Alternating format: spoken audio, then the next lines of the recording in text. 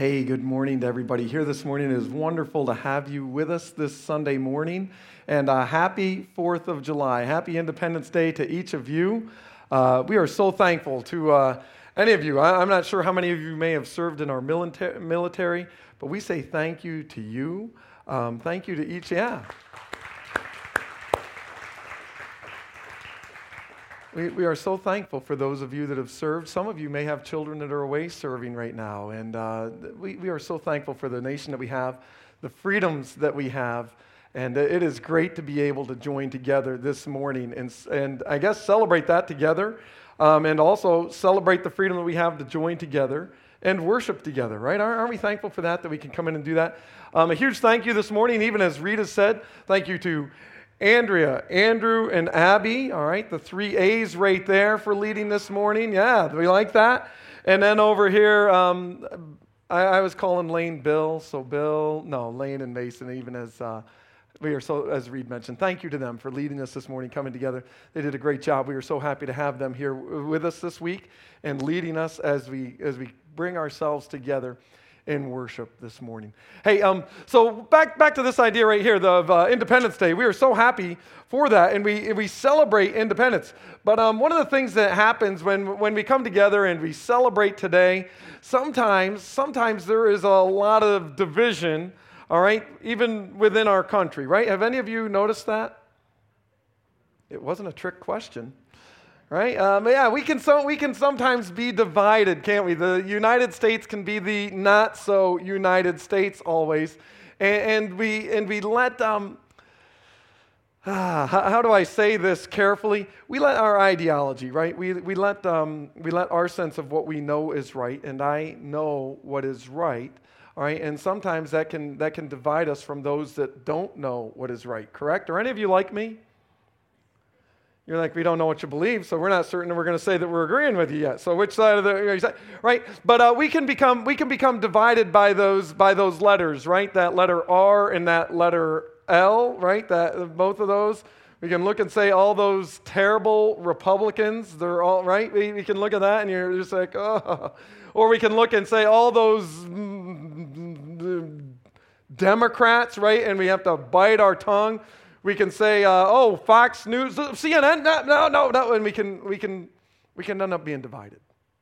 And in that division, I want to talk to us this morning just a little bit. We're going to be following up on our series that we started a couple weeks that we started last week. But I want to follow up on this idea right here. Sometimes we forget what unites us. And a day like today, when we come out together and we celebrate, hopefully we can be united in the fact that, you know what, we have the freedom to come and worship together. Sometimes we have these differences, and it doesn't make the extreme right, the extreme left, and we can be right on whichever side it is that we're on and firmly believe that we're right. And sometimes we allow our beliefs to drive a wedge between us and between other people. And if you're here this morning, it means that you are either a Christ follower or you are someone who is at least interested in things of Christianity. You don't come into a church on July 4th on a Sunday morning without saying, you know what, I'm either a follower of Christ or, you know what, I want to know more about Christ. I want to know more about Him. All right, you weren't confused that, I didn't realize it was a church, right? You weren't confused when you came in. You were aware that it's a church. When we get divided, sometimes within Christianity we can become divided as well. But one of the things that we need to be reminded of in our lives on a regular basis is I used to have a really big problem, and it was a problem that would lead to death. And you had that same problem. And our problem was sin. And you see, we were separated from God. There was a division. There was a wedge. There was right between us. Our sin separated us from God. And Christ, all right, Christ died on the cross. Why? So that we could be reconciled. All right, so that there could be a reconciliation between us and God. Christ was that reconciliation. His death on the cross separated from God. Now, you say, well, how does that deal with a world of politics and everything like that? Sometimes we forget that that we were on the wrong side of God's grace. And sometimes we reason it away with this, but I was never really that bad. So, I mean, there's bad people that Christ really had to die for, and then there's me, right? And I mean, yeah, it was, I was, what's the worst thing I've done? You know, I talked back to mom and dad. I lied maybe a couple of times. Really, how bad am I? Right? I mean, you should see the guy that lives down the street from me. For some of you, you should see the guy down the aisle from me. You don't know about him, right? Right now, that's right. But we forget that that our sins separated us from God. Adam and Eve in the garden, it was choosing a fruit, right? How bad is that? I mean, that's healthy. They weren't even dipping it in chocolate or anything like that, right? How bad was that? And yet it's separation from God. Why? Because our sin is a choice that we want to be our own gods. We want to set ourselves up as our own God. And we become separated. And my thought as we join together this morning, as we come together this morning, we're going to celebrate the Word of God, but we are celebrating on this morning, we're celebrating the independence of a nation that said, you know what? We believe a group of individuals that came together and said, we want to pursue what? Liberty. We want to pursue freedom. We want to pursue a world where individuals have the freedom to worship as they choose, the freedom to do things that they want to do, where they are governed by God and where government is held in check there, right? And through that process, we celebrate that. And I just encourage us, be careful what we allow to divide us. Have grace. You see, once upon a time, there was a Jewish rabbi who walked the earth and died on a cross. Why? So that we could be reconciled with him. You see, the ideas of our nation were brought together in order so that we could come together as a nation and celebrate freedoms. And one of our early founding fathers, one of those that wrote that Constitution, I know the Constitution is after the Declaration of Independence. We celebrate the Declaration, of Independence today. But our Constitution came a little bit later, after lots of work, after lots of minds and time doing work to bring it together. One of our founding fathers said these words right here. He said this when he I guess he said blank.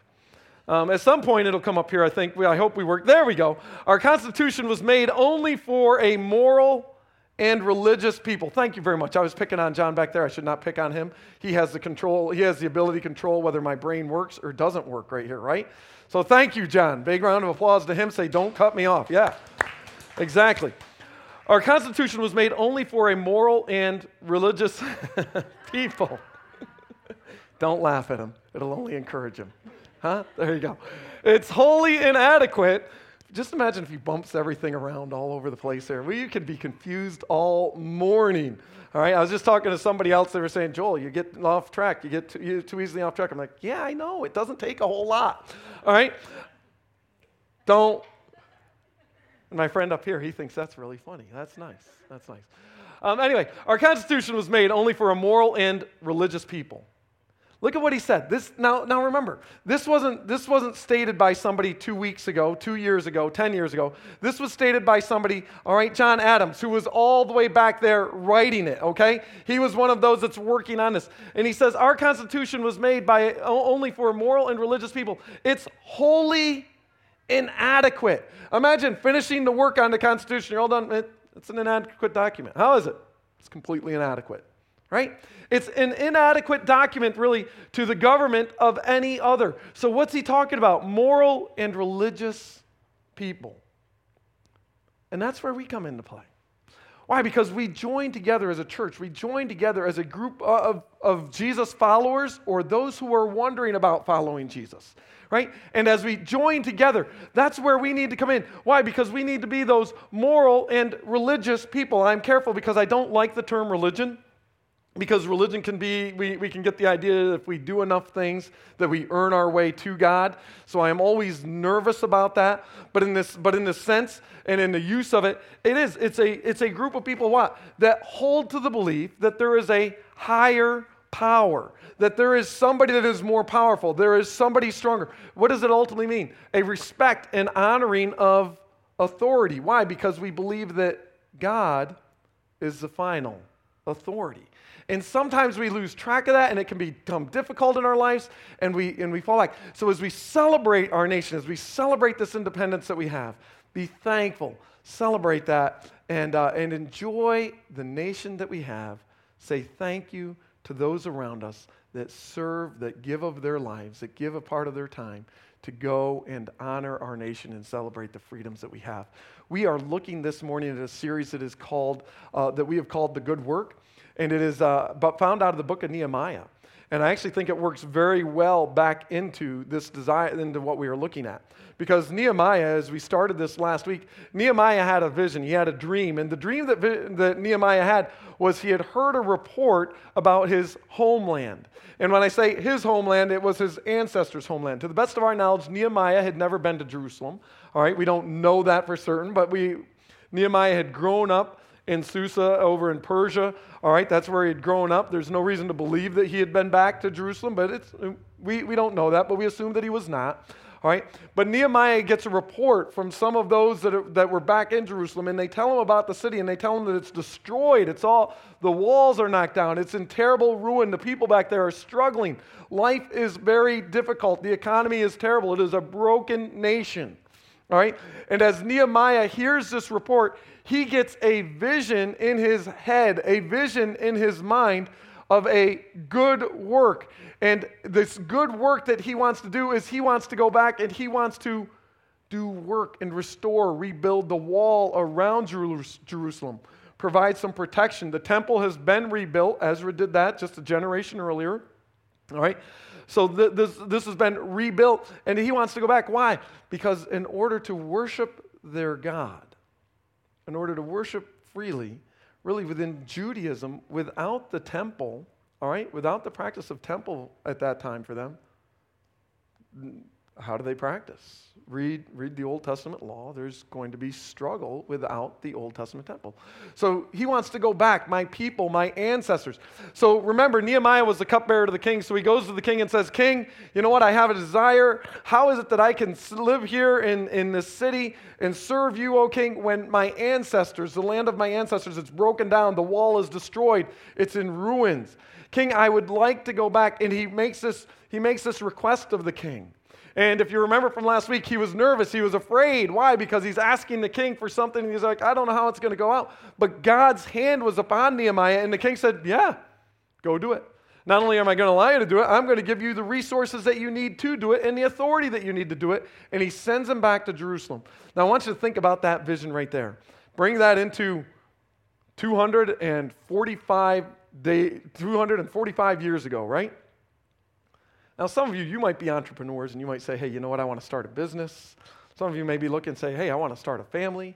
Some of you may be looking and saying, hey, I want to start a new job. Some of you may be looking and saying, I want to start retirement, right? But there were individuals that said, we want to start a country, right? How big is that? How big of a desire is that? We want to start a country, all right? How many of you are thinking that's on your list right now? We want to start a country. Yeah, we want, right?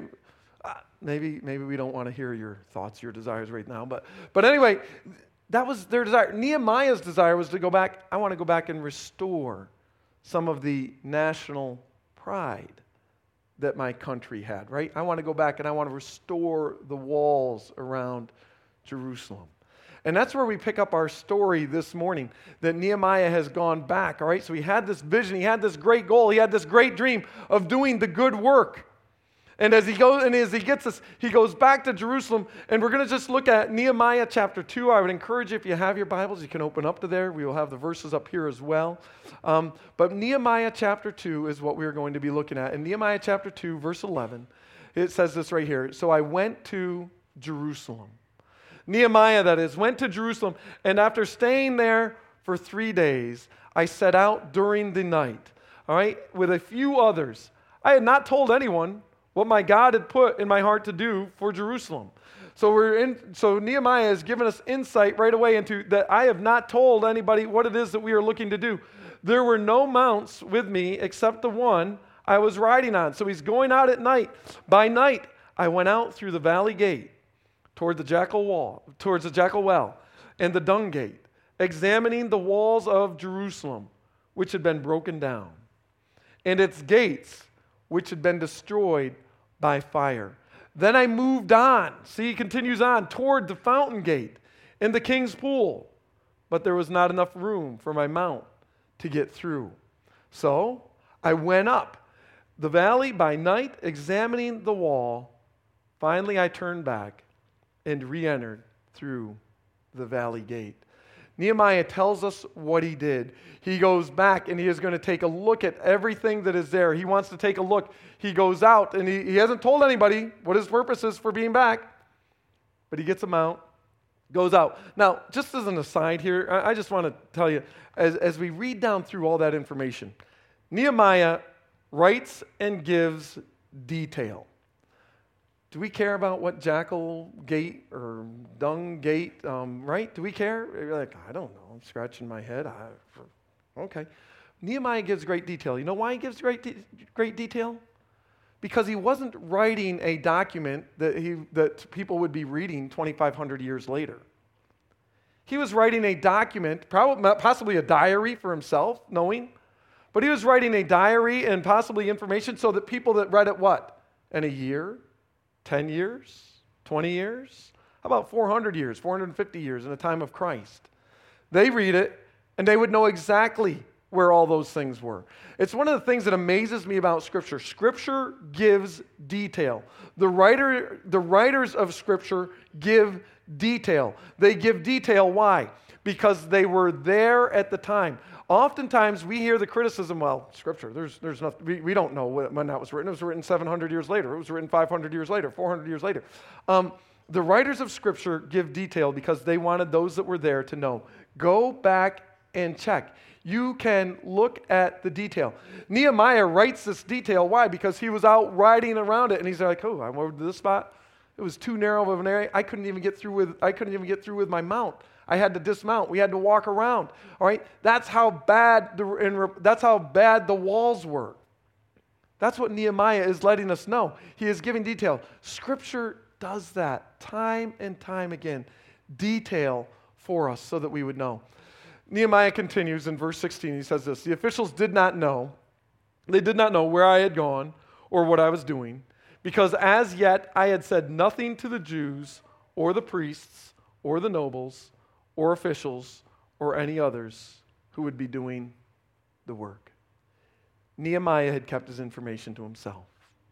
He had a vision. He had a desire. He had a dream. He had something that he wanted to pursue with others, that he wanted to go out there and do. But he's going out and he's reviewing. He's taking a look at what do we have? What's the situation? How bad is it? I've been told that it's in ruin. I am looking at it now, and I see the ruin that it is in.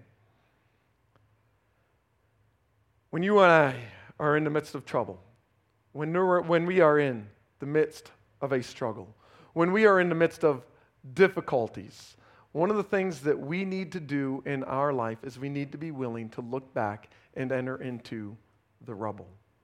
All right? We need to be able to see that there is rubble that exists there, and we need to be willing to turn back and go back and say, look, right here, I am going to enter into this rubble and see what is going on in my life so that I can move forward.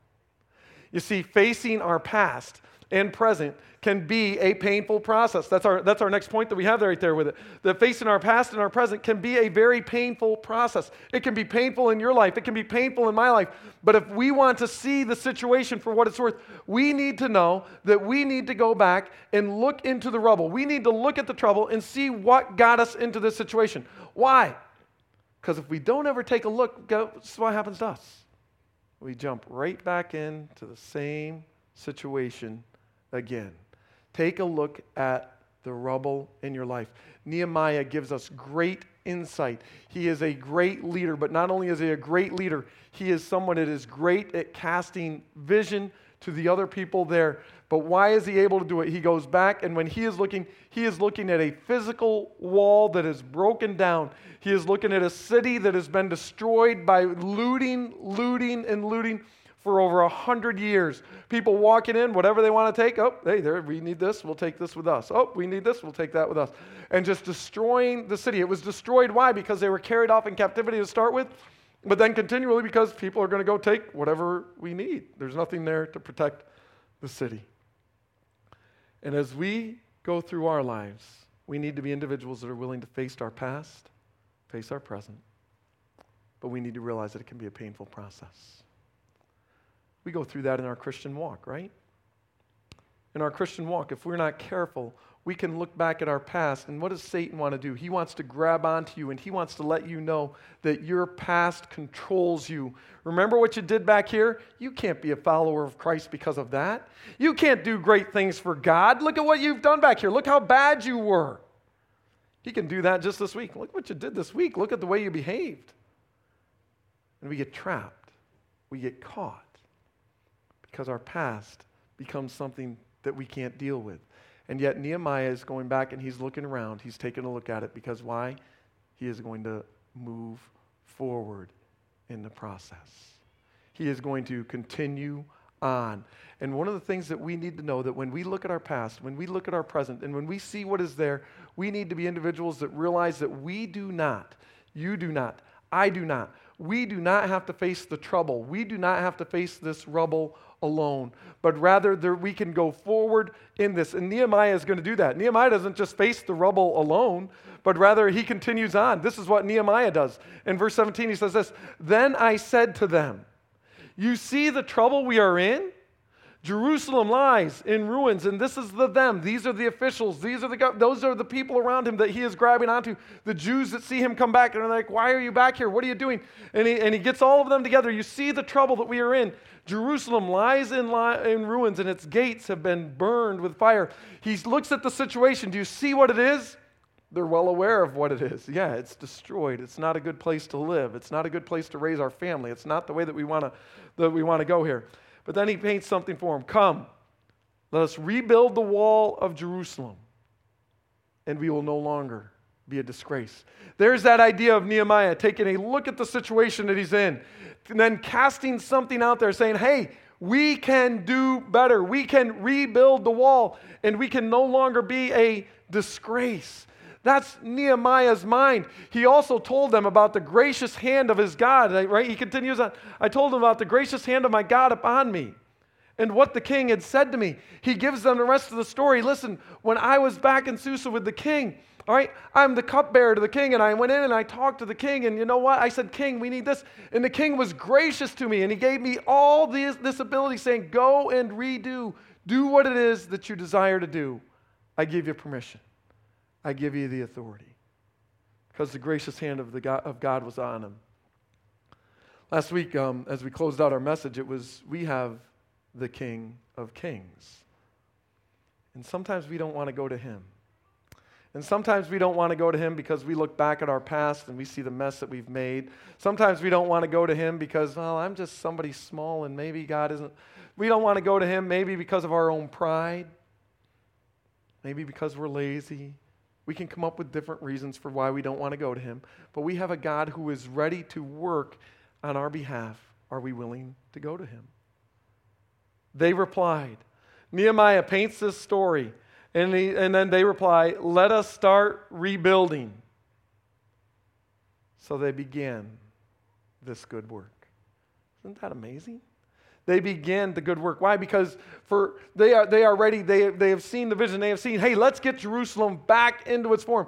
There's nobody here that is a superstar. They don't have any of the huge machinery. You're going to see that in the next message. But I want you to know, there's no superstars. There's nobody there that, well, this guy's really good at construction. He's the one that's going to build the wall, right? He's going to take care of it. There's no Donald Trump there to build the wall, right? There you go. Thanks. Okay. Anyway, I shouldn't have said that. But anyway, right, to get this started, think about this in your life and in my life. I every once in a while do some marriage counseling with people that are looking to get married. I have some people that know me and have asked me to marry them. And one of the things that you do in marriage counseling, or that I try to do in marriage counseling anyway, is I want them to look back at their family. Because one of the things that you come into when you come into your marriage is you come in with expectations. You come in with thoughts. This is how things were in my family growing up. And some people think, well, it's going to be the same way when we get married, right? And their spouse has no idea what those expectations are because For those years of growing up, that has all been what's designed in your mind. And all of a sudden the other one thinks, well, what do you mean? That's not the way it works with me. I mean, with me and my wife, I'm just looking at them. I say, no, you do all the work. I just sit around and do nothing. Isn't that what I'm supposed to do? That wasn't my dad, so I shouldn't say it that way. That makes my dad sound. But right, isn't that the way? Dad, you do it all. I can't work. I'm too right. No, I'm joking. But you come in with different expectations. Let me pick on one that's a little more familiar with you. What if one of you is a spender, and one of you is, let's say, a little more frugal with finances? How's that go? There you go. Right? We're a little quiet. Wake up. You hear this? Listen up on this one. Right? Right? Don't do that. But suddenly you have a little difference. One's a spender. Right? There's something that's going on there, and we need to get a grip on that sometimes. Why? Because guess what? The spender will spend us in. As a matter of fact, the spender right now, can I tell you what the spender's doing right now? They're like, this guy's kind of boring. I'm getting my credit card out and I'm going to buy something. Ooh, I like this. There's 4th of July sales out there, right? And they're buying. And guess what the saver's doing right now? He's got his phone out saying, nope, no Tillamook ice cream this week. He's putting a lock right down on that phone right away. Tillamook ice cream is an inside joke for me. I don't know if any of you are fans of that. I am a big fan. It's at Wegmans. It's delicious. If you buy more there, just let them know that to give me credit for it. But right, the non-spender is putting a lock on their phone right now saying, nope, not doing that. Nope, not doing that. Right? And can I tell you what you need? If you're not cautious, you need help. Right? Sometimes we need help. Let me rephrase that. If it's a battle in your family, you need help. Why? Because your past and your present are showing up in your today. And what are they doing? They're causing problems for you. And you need to be cautious with that. I don't really know what the situation may be in your life that you need to go back and take a look at the rubble of and see. But Nehemiah, in this physical building of a wall, went back and took a look at a wall that needed to be rebuilt. And in doing so, as he goes around the process, as he goes around the work, he says, this is what we are going to do. And he casts a vision and he lets the other people know so that what? So that they can join the good work together. Sometimes we think that it's all about me. I will do the good work. Let me do it. Just jump on my back. And sometimes we need to cast that vision out there. And sometimes we need help from those around us. People that are further down the road. People that can see what it is that needs to be seen. You see, sometimes the walls start to break down and division starts to set in. It can happen on a personal level. It can happen on a corporate, on a church level. It can happen on a national level. And we let division set in and we allow it to tear us apart. And we need to be reminded that the good work that is going on, the good work that Nehemiah said, let's start, started with an evaluation. And it started with casting a vision to people. The good work that's at work in your life and in my life took a Savior, as I mentioned at the beginning, dying on a cross. Why? So that we could be reconciled to God. You see, the good work that we may want to be about may be something great. It may be something as great as what I mentioned last week with World Vision. And Mark Pierce, I believe it is, it started World Vision. It may be something smaller, such as restoration in your family, such as restoration in your life. But you see, the good work involves the work of our Lord in our lives. Why? Because He is about bringing us back together, not about division and separating. As our band members get ready to come back up, I just want to close this morning by saying, if there is something in your life that you are allowing to separate you from others, maybe it's politics. Maybe in your life it's a sin that separates you from others. Maybe in your life it's heartache, it's brokenness. Maybe it's time to remember even those words that Andrea mentioned earlier about going to God and seeing a situation, even as in her family, that's coming back together. I think, is that how you worded that? Am I saying that correctly there? Where God is taking that battle, taking what the enemy meant for evil, and he's turning it for good. We want to be about this good work. What's the good work in your life? One of them is honoring God. Let's pick out those good works in our life that God has set aside for us, and let's be about that. Hey, I'm going to close with a word of prayer, but I just want to say, I hope you have a great 4th of July. I hope you are so thankful for this nation that we live in, for the freedoms that we have, that we are able to join together here. Why? Because there were a number of people hundreds of years ago that joined together for a glorious cause. How about we join together to continue a glorious cause, a glorious work here in God's church, right here together. Pray with me if you would. Thank you. Pray with me. God, as we close our time out this morning, I say thank you that you are a gracious God. Lord, I say thank you that you have brought us together this morning here. God, we are not perfect people, but we are people who have a God who is perfect, and we are people who have a Savior who died on the cross so that we could be reconciled to him. May we not forget that, the grace that it took to save us. Lord, we say thank you. God, we say thank you for our country. Thank you for the freedoms that we have. Thank you for the men and women who serve today to maintain the freedoms, the hope that we have as a nation, the hope that we have as a people. May we, as your chosen people here, may we do our part in not being those who are divisive and bring division, but may we do our part to the best of our ability through our Lord and Savior Jesus Christ to be those who unite. God, I say thank you for each one here. I pray that you might bless, encourage them. Go with us today. I pray this in Jesus' name. Amen.